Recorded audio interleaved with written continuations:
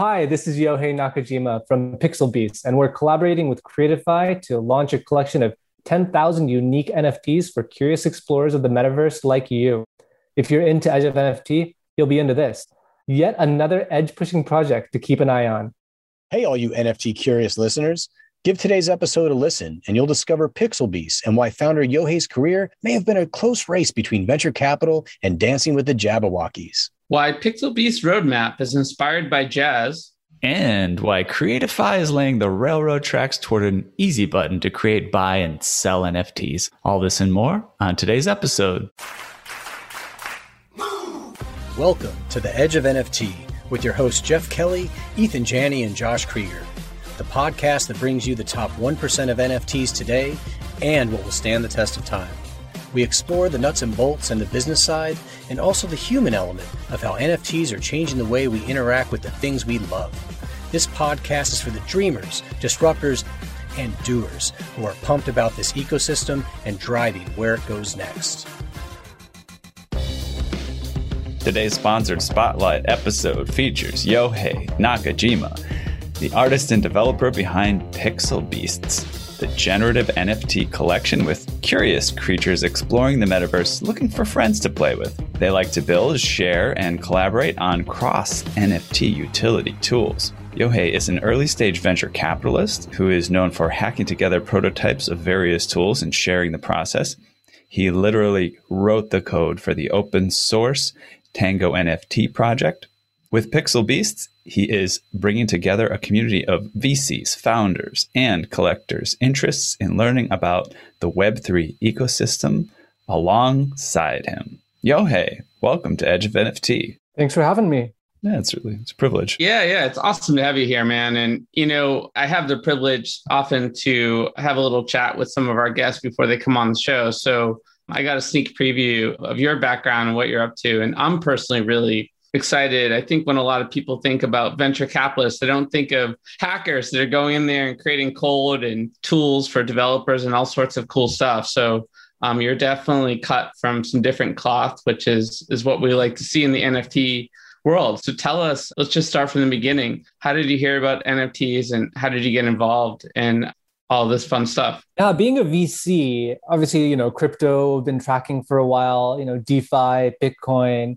I was aware of CryptoKitties and CryptoPunks back, but really started, paying attention, I think around February when there was that kind of initial bump. And, even went through the process of going through minting, looked up Mintable, Rarible, Cargo, OpenSea, and went through the process of going through actually just, minting a test NFT. And that was around, I think, February. It's really fascinating to just kind of hear you speak it out loud, right? That we've kind of all been through the same journey, right? And it's kind of like everybody got set on a foot race, at the same place. And, some people sifted through the information more quickly and got their bearings quickly. And some people sort of had a little bit of a head start because of their background. But yeah, it's been an interesting journey for everyone. It's literally just kind of searching for information, making connections with people that might be useful and also playing, getting your hands dirty. Where did the idea for PixelBeasts come from? Is that something that's been in your head for a while, or did it just pop in there one day in the shower? No. To be honest, I think PixelBeasts exists. I made the first drawing before the concept existed. I have always been a doodler. So, if you look at my notes from class, it has little animals on the side. I don't have the attention span to draw a really huge piece of art. Lots of respect for true artists who do. I've been doodling my whole life. And I've done a lot of pixel art too. So then when I was looking up CryptoPunks, I got fascinated by this idea of a 24 by 24 canvas and how little you can do in it. So I thought, that sounds like fun. Sounds like something I could do before I go to bed, and sat down, opened up Photoshop, thought I'd draw for 15 minutes. That turned into a 4-hour session where I ended up drawing 200 layers. And then the next night I was like, well, I have enough layers. I might as well see if I can write some generative code. And next thing I knew, I had all the working pieces for a 10K project. Beautiful. Just curious, where do you write the generative code? Does it happen in a JavaScript application or something like that? For PixelBeasts, I wrote it in Python. There are some really cool projects that are taking the actual kind of transaction address and generating art based on that. Really cool. I'm not doing that. I'm generating all 10,000 ahead of time, and then you're picking one random one when you mint, which is also true for other projects. Right. That's cool. Yeah, man. So you mentioned 10K projects. So this is some lexicon that's becoming more and more common now. All these projects are doing that. Is that how many unique NFTs you'll be generating from the project? Yeah, I'll be doing 10K. A lot of it was inspired by CryptoPunk. The backgrounds are not an attribute. It's 24 by 24 pixels each. It's pretty hard, black, bold lines. Yeah, there's some big inspirations there. What are some of those fun attributes, man? And also one of the things that I think people are becoming more and more aware of are the visible attributes and the invisible attributes. What are the things behind the scenes that are driving rarities and whatnot? What can you share about the attributes? Yeah, I think, just having followed the space, there's been so many exciting ideas. Loot obviously was a big one that we all saw. And I think that was kind of an inspiration for adding a lot of what I call invisible attributes on the PixelBeasts. But in addition to the visible attributes, which is 41 base beasts and, visible attributes like hats and shirts, I have 6 invisible attribute types. And I call them invisible attributes because you can't see them in the image, but you can call them with an API and get the data. My favorite by far is that each pixel beast has a best friend and a nemesis. So that's 5,000 pairs of best friends and 5,000 pairs of nemesis. I don't know exactly what I'm going to do with it, but I think there's a lot of fun things you can do. We've talked about doing an airdrop of 5,000 pieces, but you have to get there before your nemesis, or doing some sort of reward if you collaborate with your best friend. So it forces you to go find strangers across the internet to find, to win stuff. Love that. Yeah, it really drives the community element of it in ways that, yeah, like you said, it's undefined. Who knows? You can do all kinds of fun things. We have the 6 basic kind of Dungeons and Dragons stats, strength, speed, whatnot, which are all 3 6-sided dice rolls. They have a class, mage, thief, warrior. They have an element, fire, water, air, earth. A habitat, which is based on Magic the Gathering cards, island, plain, mountain, forest, swamp. And then they have 1 dice roll each of a D4, D6, D10, D12, and D20. And again, I kind of put these in without knowing what I was going to do with it. But part of it was I just wanted to pack it with attributes so that we could build cross NFT utility later. If somebody's building a game where all you need is 1 of 4 elements, they could, in theory, just swap out the address and let PixelBeasts play that game as well. Yeah, man. What it reminds me, and I think we've talked about this once before, of character development and screenwriting, where you develop an entire backstory, right, to this character. And you only see this character in front of you doing the things within that, half hour that you're seeing them on a show or a couple hours in a movie, right? But there's an entire history usually written about them and that fills them with reality, basically, right? This reminds me of that, right? When you're talking about these things, the hidden attributes and whatnot, and just how deep you could really go with that if you wanted to. You could look at core values, right? I know Gary V's NFTs, a lot of them are rooted in these individual values. But what about the entire set of core values that drive a particular, character, if you will? Is it empathy and, or other things? I don't know. There's something really. It's funny you brought that up because I did find a huge list of personality traits for non-playable characters. And I did consider putting in personalities into the PixelBeasts. But upon thinking through the process of purchasing one, and I wanted people to kind of feel ownership of it, I just kind of felt like I wanted people to add their own personality to it. So I decided against the personality traits as an attribute. Right on. Makes sense. Yeah. Interesting. And let's sort of go into the roadmap a little bit. Give us a sneak peek at some of the benefits and utility that you're conjuring up for owning one of these PixelBeasts. Or maybe not only 1, but 20. So I'll start by saying, let's not call it a roadmap, because I've been very clear. I don't want to come up with a roadmap. I think I would much rather under-promise and over-deliver. So all my communication says there's no roadmap. It's just me. It's not a team. I'm building, thus far I've built all the utility myself. I'm running a fund and I'm doing this. This is my side project. This is how I learn. And I'm bringing people alongside me. That being said, we will have a couple of utility pieces day one. I know in the intro, the Tango project was mentioned. These were just kind of hacky prototypes, but for people who don't know, Tango NFT is a private chat room for every NFT collection that requires no setup by the collection owner. So if you log in with MetaMask, whatever NFTs you own, the collections those are in are the rooms you have access to. So if I have a more loot NFT, the moment I go in, it sees that I have that. It gives me access to more loot room. If I go in, I type a chat, only people with more loot can see it. So on with the Robotos, Lazy Lions, CryptoPunks, whatever you want to call it. And that was a quick hack that probably took me 2 nights to do. I pushed it out, open sourced it, and we got a lot of people coming to me saying, hey, I want to help build this, or I'm building a different version of this. So going back to utilities, one of the big utilities for PixelBeasts is going to be experimenting with various token-gated tools. This is a way for me as a VC to learn about these tools and experiments. And essentially, everybody who has a PixelBeast is along the ride with me. So we have a couple of startups we're talking to that I'm excited to announce shortly on the token-gated tools about being kind of the first to test them out. We have our own token-gated tool called Beastopia. This is different from Tango in that this is just for PixelBeast holders. And then I think last night or 2 nights ago, I actually built Tango into Beastopia. And I know this gets kind of confusing, but what that means is within Beastopia, each collection has its own room. So if you find the CryptoPunks room within Beastopia, you actually have to have a PixelBeast and the CryptoPunks to go in.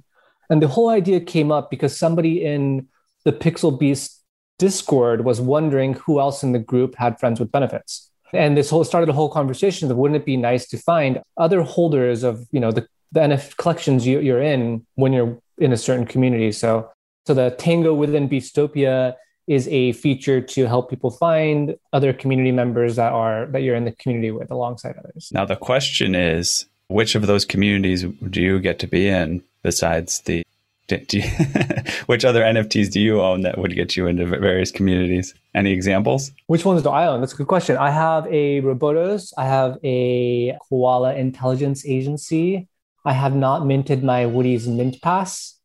And I got a couple others like a Farmer's Market, a Kokeshi, more loot. I love those Kokeshis. I don't know what happened with that project, and I don't think people have realized how cool it is. Yeah, we have a handful of those. It didn't blow up, but I like them. I have 2 little girls, Japanese, so they're half Japanese. And I thought, worst case scenario, it's a perfect gift for them.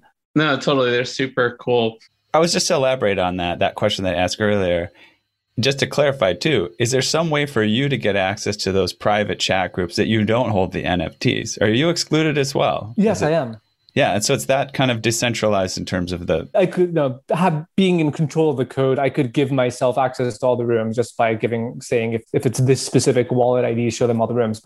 But yeah, I am excluded from those rooms. Important clarification, super cool feature that you came up with. I'm sure there's all sorts of other fun stuff that will be part of the PixelBeast ecosystem over time. Oh man, I really don't want to, definitely not part of the roadmap because I haven't even figured out how I'm going to make it happen. But I did design this massive multiplayer fantasy board game that I really want to make happen. But we'll go into that when I get a little more details. Yeah, so cool. It's really PixelBeast / Yohei's hacker journey. I love it. And one of the interesting things we'll go into more later, we'll actually have Michael, the founder of Creatify, on the show. But just briefly, why did you end up choosing that platform? I think it's an interesting backstory. Yeah, well, I had mentioned back in February, I went through the collection of minting a collection. It was a silly concept called, I think I called it the numbers collection. And it was 1 through 10. There was only 1, there was 2 2s, 3 3s. So I went through that whole process, but when I did it, I actually made a pretty significant minting error and I minted my collection twice, which means I paid extra $350. But this was my first foray into it. It was such a bad experience. And, to have made a mistake that cost me money and just thinking through other people getting into the space, I just realized this is really broken. And then I connected with Michael, who were just so passionate about solving that specific problem and the UI and making, this NFT space more welcoming to other people. And, he's done that before in other industries, helping people take their art and sell physical products from it. So just given his background and his passion for the specific problem that I had experienced, combined with just how excited I was for the NFT space, I was really excited to work with Creatify as an investor. And then the PixelBeast project was actually in parallel. I drew those completely separate from Creatify. But when I realized I had Michael and these guys right by my side, I obviously went to them first and said, hey, I got some art. Should we do it together? So cool. Yeah, cool. Maybe later we'll get a little bit deeper into that connection story when we bring Michael on, how you guys met or something. But I'm curious how you're collaborating with early stage startups and expanding your community at the moment. Yeah. So, I think with the Tango project, it attracted a lot of developers. What's interesting is I'm not a great coder by any means. I'm good at hacking prototypes together. So, Tango is built pretty shitty code. I use PHP because I'm faster writing it. But what happened was a lot of devs reached out to me saying, hey, I didn't realize I could build for Web3 because I don't use any Web3 code. I just use JavaScript API to ping MetaMask and OpenSea. So what's great is that I have a couple of developers interested in building for Web3. And for every startup, that's a value add. So anytime a startup comes to me or I come across them, I reach out, jump on a call, and post about their startup to our PixelBeasts community, our Discord, and say, hey, if you're looking for startups to work with, here's some fun ones I've come across. So that's just one way we try to help the startups that are already building in this space. And then on the investor side as well, having worked pretty closely, my background, I've worked with Disney on the Disney Accelerator. I worked with Nintendo for a couple of years. So I have a pretty deep kind of entertainment media VC network, half of which, haven't touched Web3, but they're all interested, especially with NFTs. So I've kind of pulled them all in too. So just trying to use this as a way to like get kind of crypto curious folks kind of sucked into the ecosystem. I don't think I really answered your question. How do I collaborate with them? Oh, and then once I add value to the startup and they're like, oh, thanks for helping us promote us, I just go back and say, hey, when you're ready to launch your product, like let PixelBeasts be one of the first to test out this token gated experience you're building. Yeah, that's cool. Yeah, it's interesting too how, it seems like the future's wide open for this project, but at the same time, aside from a lot of the other projects we see, there does seem to be developing a theme around, entrepreneurship and investment and tech investment, right? Even though it's like potentially like a character-based, role-playing game at some point, there's also the sort of this piece of like bringing the community together around, tech investors and people interested in NFTs from that aspect of things. So excited about that piece of it. That's very interesting. Yeah, I'd say to summarize it, it is like kind of the startup ecosystem, VCs and founders, plus I'd say the no-code ecosystem, kind of because I'm a pretty big no-coder. So a lot of there's no-code tools that are building MetaMask login functionality. So those people I'm connecting with pretty quickly. So kind of a startup ecosystem meets no-code ecosystem meets like we're just learning about Web3 community kind of combined is what PixelBeasts has turned into. Right. You ever check out the Indie Hackers podcast? Are you familiar with that podcast? Yeah. Yeah. That's interesting. I was trying to imagine if you'd be a good guest, right? They're kind of like anti-VC over there, but they're also pro no-code, So it's a very interesting mix of interests. For anybody who's not familiar, definitely go check out the Indie Hackers podcast. It's basically founded by a guy who went through Y Combinator and decided, hey, I don't know if I need, VC startup type of project. I could sort of just start a business that funds my lifestyle. And it sort of supported a community like that. Long story short, though, he ended up being acquired by Stripe, which is kind of back to the original idea. Cool stuff. Yeah, I'd love to back up for a second and talk a little bit more about the idea, the larger philosophy of not having a roadmap, and what that means, now in the future for PixelBeasts. Yeah, I've always used this analogy for as long as I can. Some people who know me well probably hate it, but I use this analogy of being a classical music player versus a jazz musical player. And that like a really good classical music player has sheet music in front of them and they play it perfectly. And like it's in the nuance about is where their skills are. Versus a jazz player, you set him on a stage and you can somebody else can jump on stage and a good jazz player just jams with whatever else sound is happening around them. And I've always like took the philosophy of wanting to be more like a jazz player. I said there's great classical music players. My brother's one. He had like a 10-year roadmap to becoming a celebrity chef and he became one. So that's great. But I've always been like, my ideal next 5 years is like a 5-year plan. Like if I can guess today where I'm in 5 years, I failed. So I'm bringing that whole philosophy into PixelBeasts with me. If I can tell you what PixelBeasts is going to be in 5 years, I failed. Because to me, the unexpected is the most exciting. Right. Well, one of us is a jazz piano player, so you're talking to the right crowd. That's right. Indeed. That's amazing, man. Yeah, it'll be fun. I think I don't know where it's going to go, but I'm having a ton of fun with it. And I think a lot, the people who've jumped on board are having fun with me. And, Web3 is going to be a lot of places. So we'll figure out as we go. There's just so much information. So having people to learn alongside has been really nice. Yeah, man. That's a great way to think about it. Yeah, the other aspect I appreciated about what you're talking about is that you are an investor, and sort of there are these sort of negative stories or tropes about the VC world of kind of, folks that just want to give you money and then own you or something like that, right? And they don't necessarily know how to do anything that you're doing, and it can be kind of oppressive. So I think it's really fun to see that you're getting your hands dirty, just like anybody else would who's starting a business and you're very interested in the tech and how it works. And yes, you might not be a pro at all the details, but you're sort of leading by example by creating in front of everyone. Definitely appreciate that aspect of all this. Yeah. And,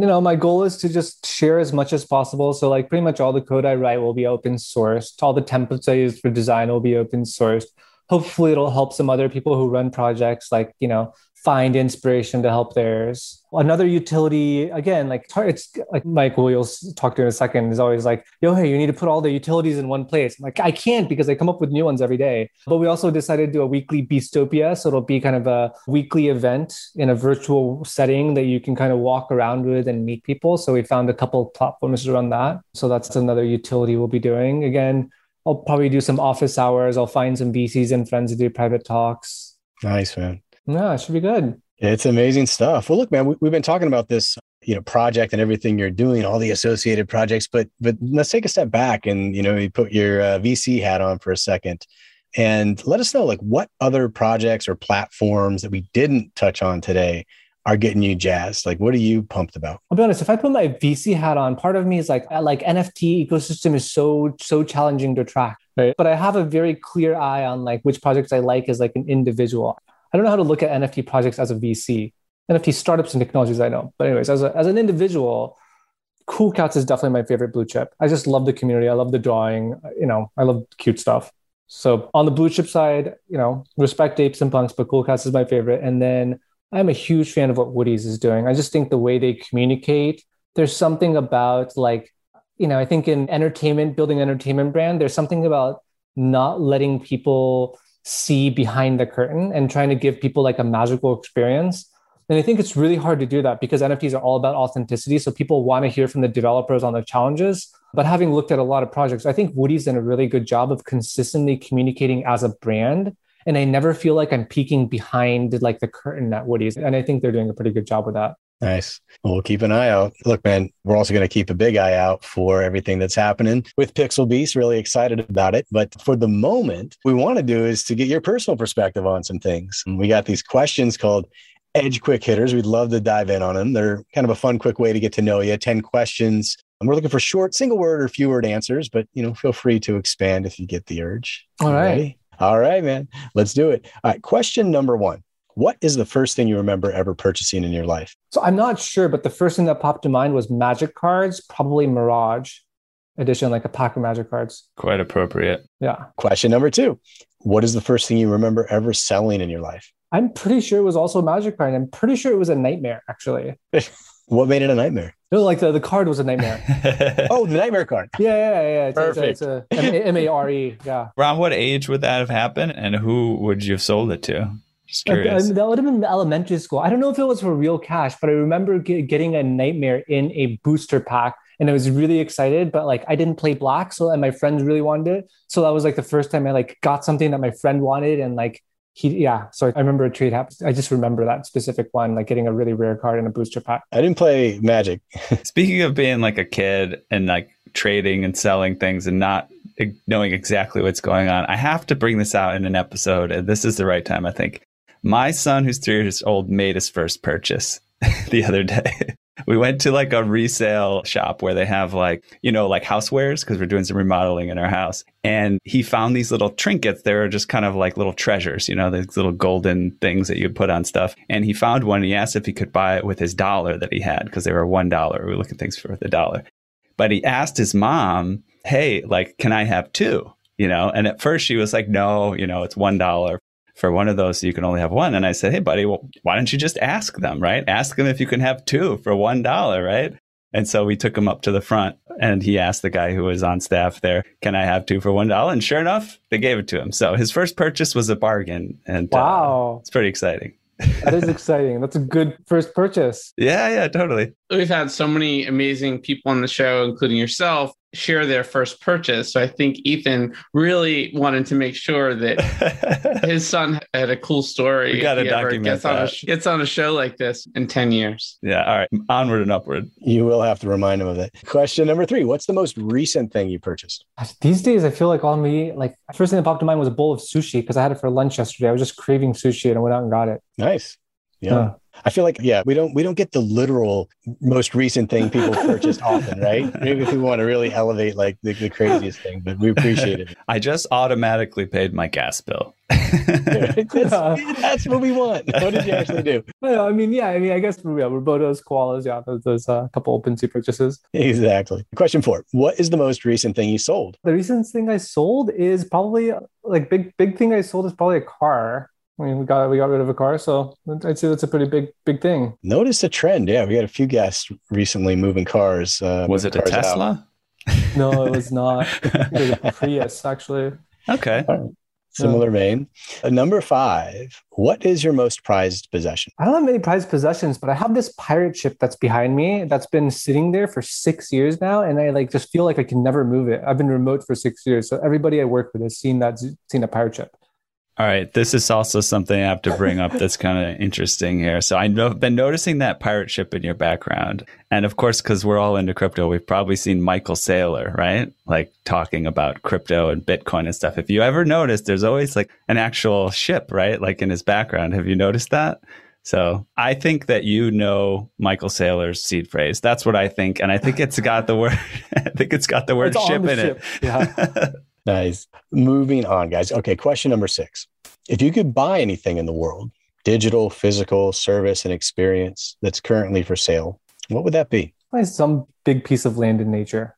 And would you get the digital equivalent to that as well? I'd be open to it, but no, it's okay. I don't need it yet. But there are some cool companies. Fabrica Land is a startup that's doing kind of digital titles on the Ethereum chain. Oh yeah, I totally know those guys. Oh, do you? That's cool. Now, on this piece of land, would you want to just enjoy that land or build a home on that? Yeah, build a home. I think, if it's big enough, if I had all the money in the world, absolutely. Build a home, build a place for people to stay, but like a little bit far from my home, and then a place for people to hang out, and then do some, organic farming. Make sure I have really, really fast Wi-Fi. Where in the world do you think it would be? Sort of like United States? Yeah, I like being near big bodies of water. It doesn't have to be the United States. I feel like somewhere like New Zealand would be beautiful too, but family is in the US. So yeah, I don't know. A lot of discussions to happen to decide, I guess. Maybe in the near future. I would do California too, just because got a lot of family down there. Yeah. All right. Well, once you buy it, we'll be showing up. So Be prepared. We're ready. Question 7. If you could pass on one of your personality traits to the next generation, what would that be? I'd say just being happy all the time. That's awesome. Question 8. If you could eliminate one of your personality traits from the next generation, what would that be? Ooh, I wouldn't mind if they were a little less sloppy than I was. Are we talking about sloppy code or sloppy house? Sloppy code. The house is pretty clean. Not that sloppy. I wouldn't really change anything. I like my sloppiness, but at the same time, there's definitely beauty to finished products. I'm just much more of a quick hacker, so I have a lot of working prototypes that haven't been polished. Is your desktop reflective of that? Do you have a lot of tabs and a lot of icons on your desktop? Or I have a couple of folders on my desktop that have dates where I moved everything on my desktop into that folder. Same. Josh, take a cue. That's great. I love that. It's not organized. I have like folder that says like October 2020, and it's like when I put everything in my desktop and stuck it in there. Anybody use Stacks on a Mac desktop? It's pretty awesome. Like it takes all of the jumble that happened to be on your desktop and it just puts it in little stacks of like, here's images and here's videos and here's whatever. It cleans it up. I might have to play with that. Yeah, it's kind of weird because it's like you realize that none of it needs to be there in the first place at all because it could just go over there and sit in little piles and you don't even look at it anyway. So awesome. Okay. Question number 9. What did you do just before joining us on the podcast? I had breakfast with my 2-year-old. We had oatmeal and my 4-year-old was still sleeping, but I think she's awake now. I hear her. Nice, solid brekkie there. Question number 10. Last one. What are we going to do next after the podcast? Got a big day full of meetings with founders, some in our portfolio, some not in our portfolio. So it's always a good day. Anything in the blockchain NFT world outside of your project? We have a couple. Yeah. I mean, I've met a ton of founders in this space just in the process of launching PixelBeasts and Tango. So there's a couple founders in there in the crypto space. Yeah, a nice little side benefit of being in the space directly and going down the rabbit hole. I mean, this is what it is, right? Like if you look at VCs, a lot of VCs run a community. It's a mailing list. It's a Slack channel. Mine just happens to be a NFT community. Right on.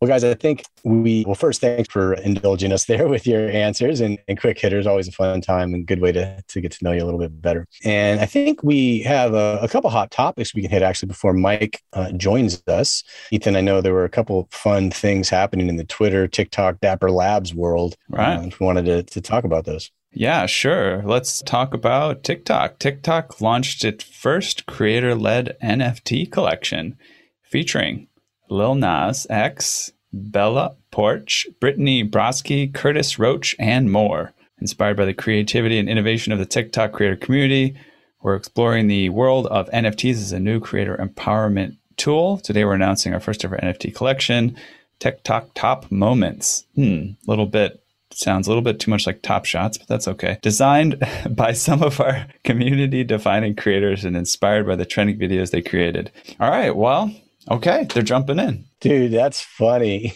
Top moments. Yeah. I mean, look, imitation is the highest form of flattery, right? I wouldn't say they're stealing anything here, right? We're not talking about the underlying tech, but it's TikTok top moments. That's funny. They should call it TikTok's top moments aping in. That's what they should call it. Hey.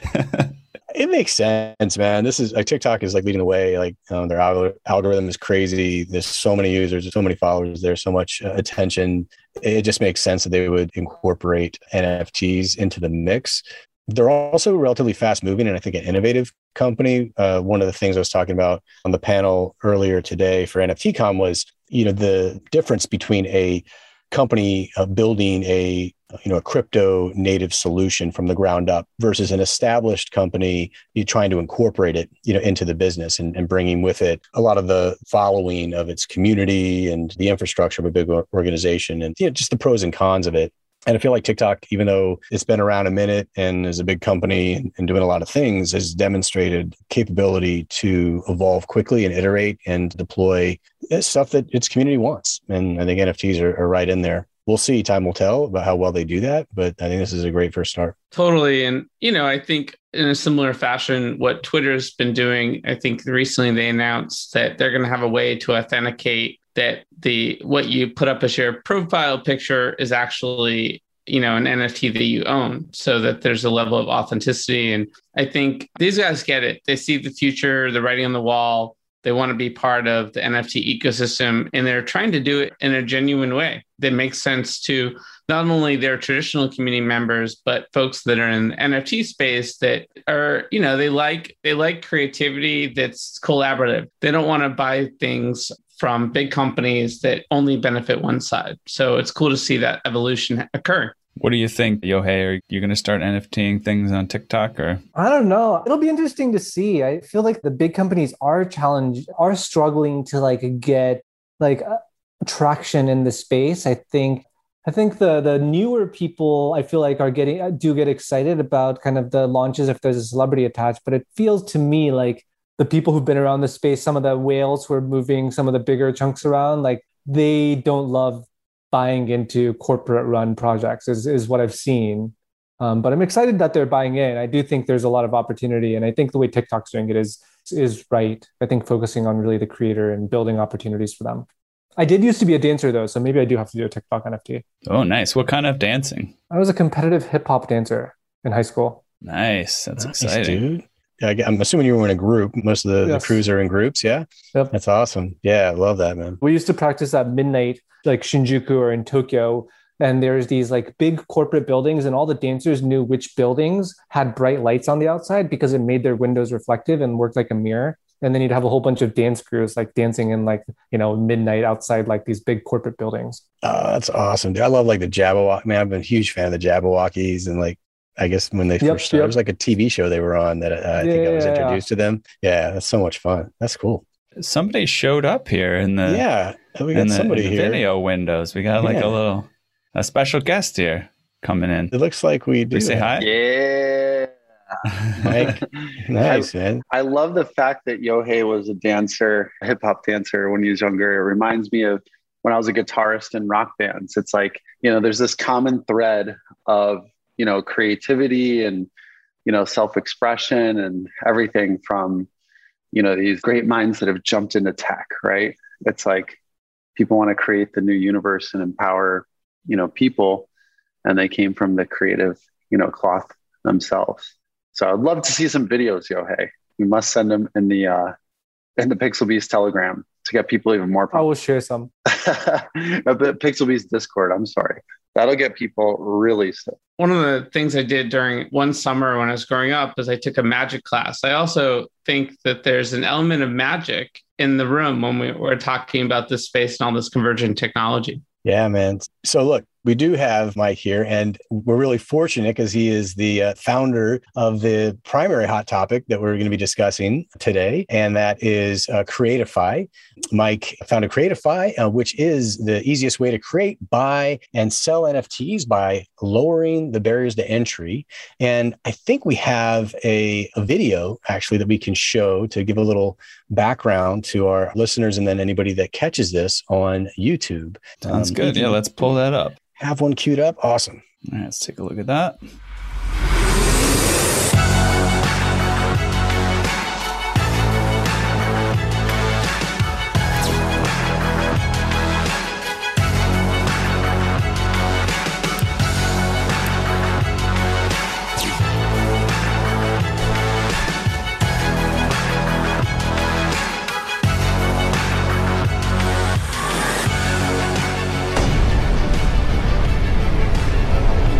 Beautiful. Oh, nice. Yeah. I felt like some dancing. I felt like we might see some dancing come out of that. I don't know. He didn't give us anything, but I was hoping. Oh man, that's something else. It's a little early for that. It's a little early. That's true. And for those listening, some things in the video that we could see there is like somebody able to potentially purchase an NFT with their bank account or a credit card, right? Or crypto. And it looks like the main thing that's coming across in a video like that is just facilitating the usage and purchasing and transactionality of NFTs just for anybody, that they don't have to really, think about investigating something they don't already understand. Yeah. Yeah. Or like a 12-step crypto wallet process, it's tough. It's like, even when I first started, I was like, you have to do what? And then like you're questioning, you hear all these things about everything getting hacked and you're like, is this the right place for me to make a crypto wallet? It's like, you have to do all your research, ask your friends. And then like, that they scare the hell out of you with like, oh, remember this 12 or 16 character or 16 word passcode. And if you lose it, you lose everything. Like, it's like Creatify is not going to scare the hell out of people. We're going to keep your stuff safe, and we're going to let you come and create and buy and sell NFTs super easily. Yeah, man, it feels like it's something we're heavily in need of today as we try to bring more people into the fold. So let's talk more specifically about how Creatify is building the railroad, for the NFT system, and also like how much does it even cost to make an NFT with Creatify? Yeah, I mean, great questions. I'll answer the last one first. I mean, it costs absolutely nothing to create an NFT with Creatify. And the railroad question is awesome because that happened almost by accident. I'll caveat into like a little 1 minute, 2 minute story here, where my last company was a marketplace that had about 1 million online stores, famous brands like Netflix, T-Mobile, Black Eyed Peas, Will.i.am, Kiss, and they created over 100 million products in the platform. And it was print on demand. So people would upload an image on a t-shirt, sell it online, done in a very green manner. And then, we wrestled with the same problem Amazon, Shopify, Alibaba all wrestled with, where sometimes users don't always do what they should, right? They took, images of Mickey Mouse, put it on a t-shirt, try to sell it without Walt Disney's permission. Now, we all know that's a no-no. As we talked about earlier, I was a guitarist in bands at a very young age, and then also ran a record label. So I saw both sides of the intellectual property, value and what was right and what to do. And so I said, this isn't right. We should try and stop this. And when blockchain was super hot in San Francisco, 2016, we started building a solution on the blockchain to help mitigate intellectual property theft. We wanted to take the image, put it on the blockchain, let the whole world know that there's one source of truth. This is the image. This is the intellectual property owner. Here it is. Here's the rules and how it can be used. Then life is much better without as much intellectual property theft. And so this was a great concept. Some people got behind it, but then the bear market came in 2018 and we kind of just put it on pause, continued with Rajon's trajectory. And then voila, January 2021, NFTs are really exploding. We were essentially building the early version of NFTs 5 years ago. And what we wanted to do in January, again, I'm going to summarize this story here, is when I got the right people on the team, we looked at all the marketplaces, we got all the feedback from everyone, including, guys like Yohei and everyone who struggled initially to create NFTs, to make them easily, then to buy them. People are like, I think Yohei's exact words were, I didn't even know where my NFT went when I first made it. I spent $400 in making 2 different NFTs and I couldn't find them. And how is that even possible? I'm thinking in my head, I'm like, this is crazy. This is actually happening. And there's millions of dollars being transacted. This is an easy, problem to solve here. This is a UI, UX, and we'll dig down into the deep tech just to crack this. And so teamed up with the best people that I possibly could have teamed up with to build this. And then, essentially our goal was to build a better version of like OpenSea or Super Rare or Rareable, and make it easy for people to create, no cost, make it easy for people to buy, no crypto wallet needed. And we did that. Before we even launched, we had amazing investors come in like Yohei, like Cindy Bai from Capital X, like Alchemist Accelerator, #1 B2B enterprise accelerator, and support our mission. And what was crazy is these large companies, like these $800 million crypto payments companies, were coming to us and saying, Mike, we love this solution you built. We want it for us. We want an NFT marketplace that has a zero cost to make the NFTs and a way to easily buy them. And we're like, okay. And so they started offering us some really good money to do this. And we started to notice that this is where it comes back to answering your question, that our value, we can reach more people faster if we are building the actual railroad tracks, the infrastructure of the NFT space, than if we're just a marketplace competing with OpenSea. So we are still going to launch our marketplace because it's done. We are going to have great projects on it. We have amazing artists. We have some of our incredible art from my previous company that we acquired. We have some name brands.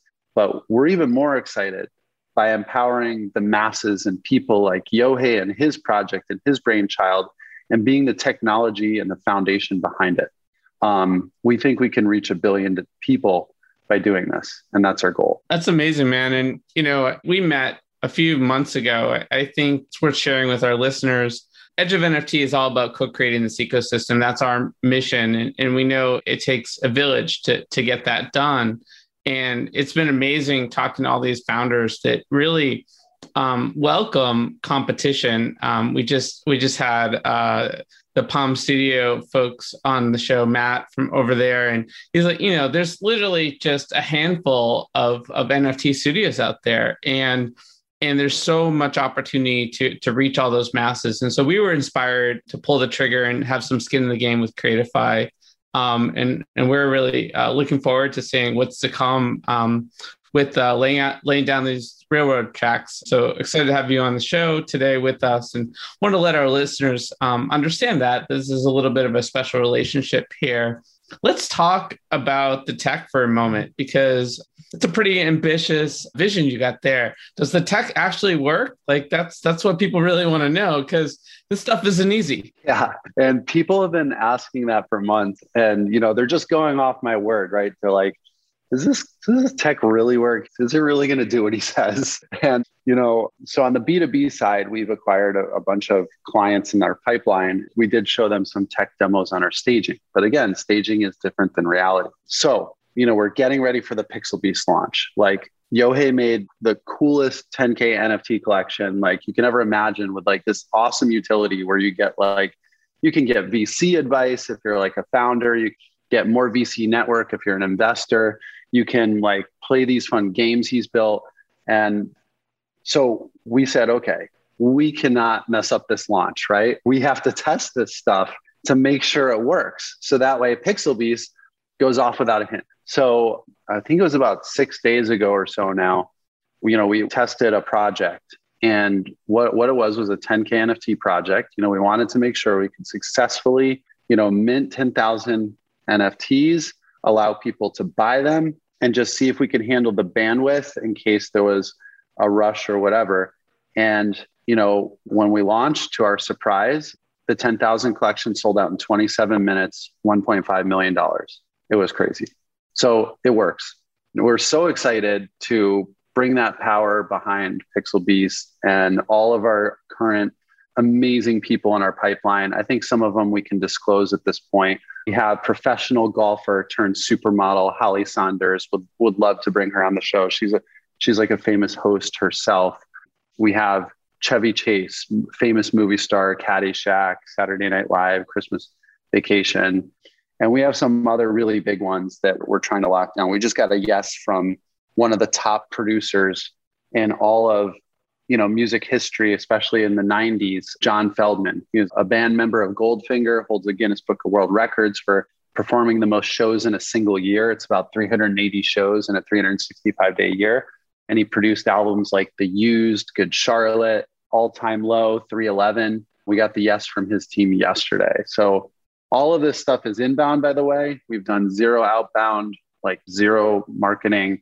We're just trying to create massive value for the NFT space because we're, NFT lifers that believe in this stuff. Like really crazy that we saw the early glimpses of this 5 years ago, and then to see it kind of explode, early January this year. So, and obviously I'm super humbled and blessed to have you guys be, supportive as investors and having us on the show. Like it was amazing, to get that support. And when I first met Josh, Josh was like super critical because he hears so much information and knowledge. Oh, well, you all do, I assume, about everything that's happening in the NFT space. And he was just trying to poke holes. And you know what? He made me better. He made Creatify better. So I will never forget those early conversations. And I'm so humbled and blessed to have you guys as part of the team. Like we said, let's co-create. Next question I wanted to ask you about is, kind of bringing Yohei back to the conversation a little bit and PixelBeast, and you alluded to the launch. How did you two come together? And let's get into the details a little bit as we go forward here. I think it was Cindy who introduced us. Cindy's a good friend of mine. But funny enough, I'd known about Michael's last company, Ray John. I was a huge fan, actually, of Ray John itself. So when I connected to Michael, I used to do a lot of custom printing of T-shirts in college. So I was pretty excited when he first came out with the full T-shirt screen print. It was pretty innovative back then. Very cool. I love Ray John as well. And Cindy Bai is amazing.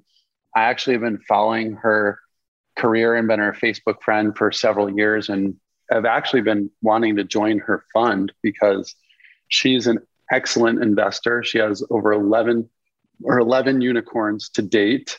To get one unicorn in your portfolio at a seed stage is an honor and can, set you free for the rest of your life. And she has 11. She really has the foresight to see the future.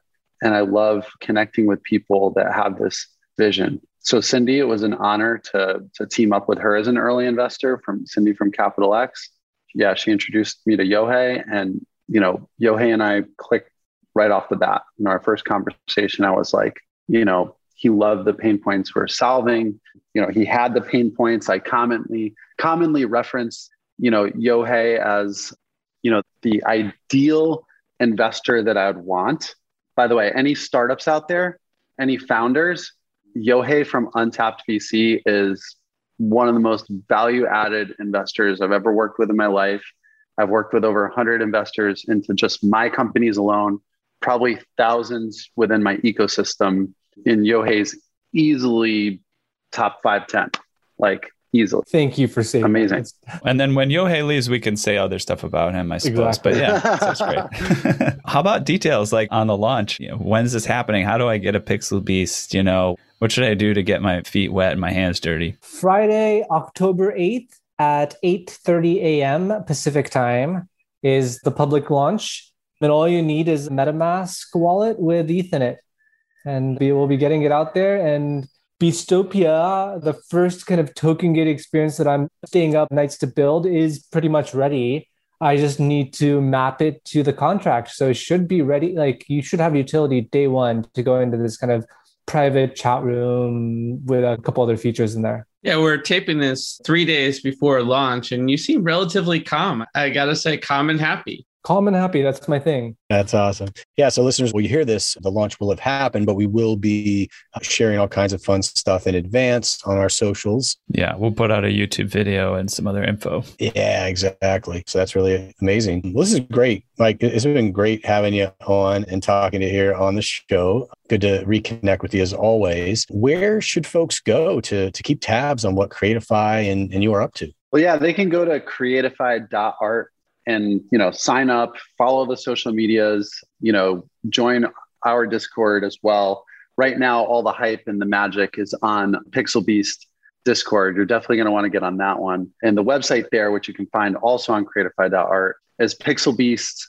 Is it PixelBeasts with an S, Yohei? Yes, it's PixelBeasts. PixelBeasts.xyz. That's where you can find all the information. We got the website live with kind of all the details and the utility. And, I really highly encourage even people that are interested in creating NFTs or 10,000 NFT collections to check out the utility and the thought behind, PixelBeast. This is something that Yohei, again, is the brainchild of, but also the Creatify team put a lot of hard thought into how we can deliver the most value to every NFT owner of a PixelBeast. All right. Well, this is exciting stuff. And Yohei, is there any other place you'd like folks to follow, either what you're up to personally or your work in the investment world? Yeah. I'm pretty active on Twitter. It's probably the easiest place to follow me. I'm pretty open and candid, just Yohei Nakajima, where you can see all the stuff I'm investing in as a VC and all the fun stuff I'm doing with PixelBeasts. Amazing. That's great stuff. I heard we have a little giveaway that's getting cooked up as well. Do you want to give a little color on what we're thinking there? Yeah, so we'll give away 3 PixelBeasts to listeners of the show, and I believe we're going to be posting details on the giveaway around the time we post the show. Yeah. When we launch the video, we'll launch the contest as well. And, not to say that folks should not try to get in right away, but a little bit of extra something. We'll run the contest for a week or two, and really appreciate you giving that to our listeners. I know they'll be excited and really love how you're integrating sort of founders and sort of developers into your community. They are sort of the lifeblood of the NFT ecosystem. Well, I do think it's the artists, right? Artists are there. We want the devs and the founders to build utilities so that these artists can focus on the creative, and then the devs and the startups can build the utility. Totally. And I guess I should clarify. I mean, in this space, the artists are the founders, right? Yes. That is the big difference between what we're doing in that world of NFTs and some of the other things where you have an artist on your team. This is a chance for the artist to rise up and to sort of, take over. Our recent guest said, as we get into the world of AI and machine learning and everything, the thing that separates us from the rest of the technology is creativity. And I think you're trying to sort of do something to support creativity at the end of the day. I agree. I mean, I think one of the most exciting things about the NFT space and all this attention is just how much demand there is for really great artists. And I feel like this is a great quote to end on, but I feel like any world in which where people are focusing on and paying attention to artists is a beautiful world. There you go. That's a wrap. Agreed. Okay, well, I think we've reached the outer limit at the edge of NFTs for today. So thanks for exploring with us. We've got space for more adventures on this starship. So invite your friends and recruit some cool strangers that will make this journey all so much better. How? Go to iTunes right now, rate us, and say something awesome. Then go to edgeofnft.com to dive further down the rabbit hole. Want to help co-create Edge of NFT with us? Got guests you want to see on the episodes? Questions for hosts or guests? An NFT you'd like us to review? Drop us a line at contact@edgeofnft.com or tweet at us at Edge of NFT to get in the mix. Lastly, be sure to tune in next time for more great NFT content. Thanks again for sharing this time with us today. This episode was sponsored by PixelBeasts. The creators of Edge of NFT will be compensated to support the production costs associated with the program. We are very selective when deciding who to have on these shows, but we're learning as we go, just like you. The views expressed are for educational, informational, and entertainment purposes only and are not intended to serve as an endorsement or investment advice. You are urged to do your own research as well as consult a reputable financial advisor before making any investment or purchase decision.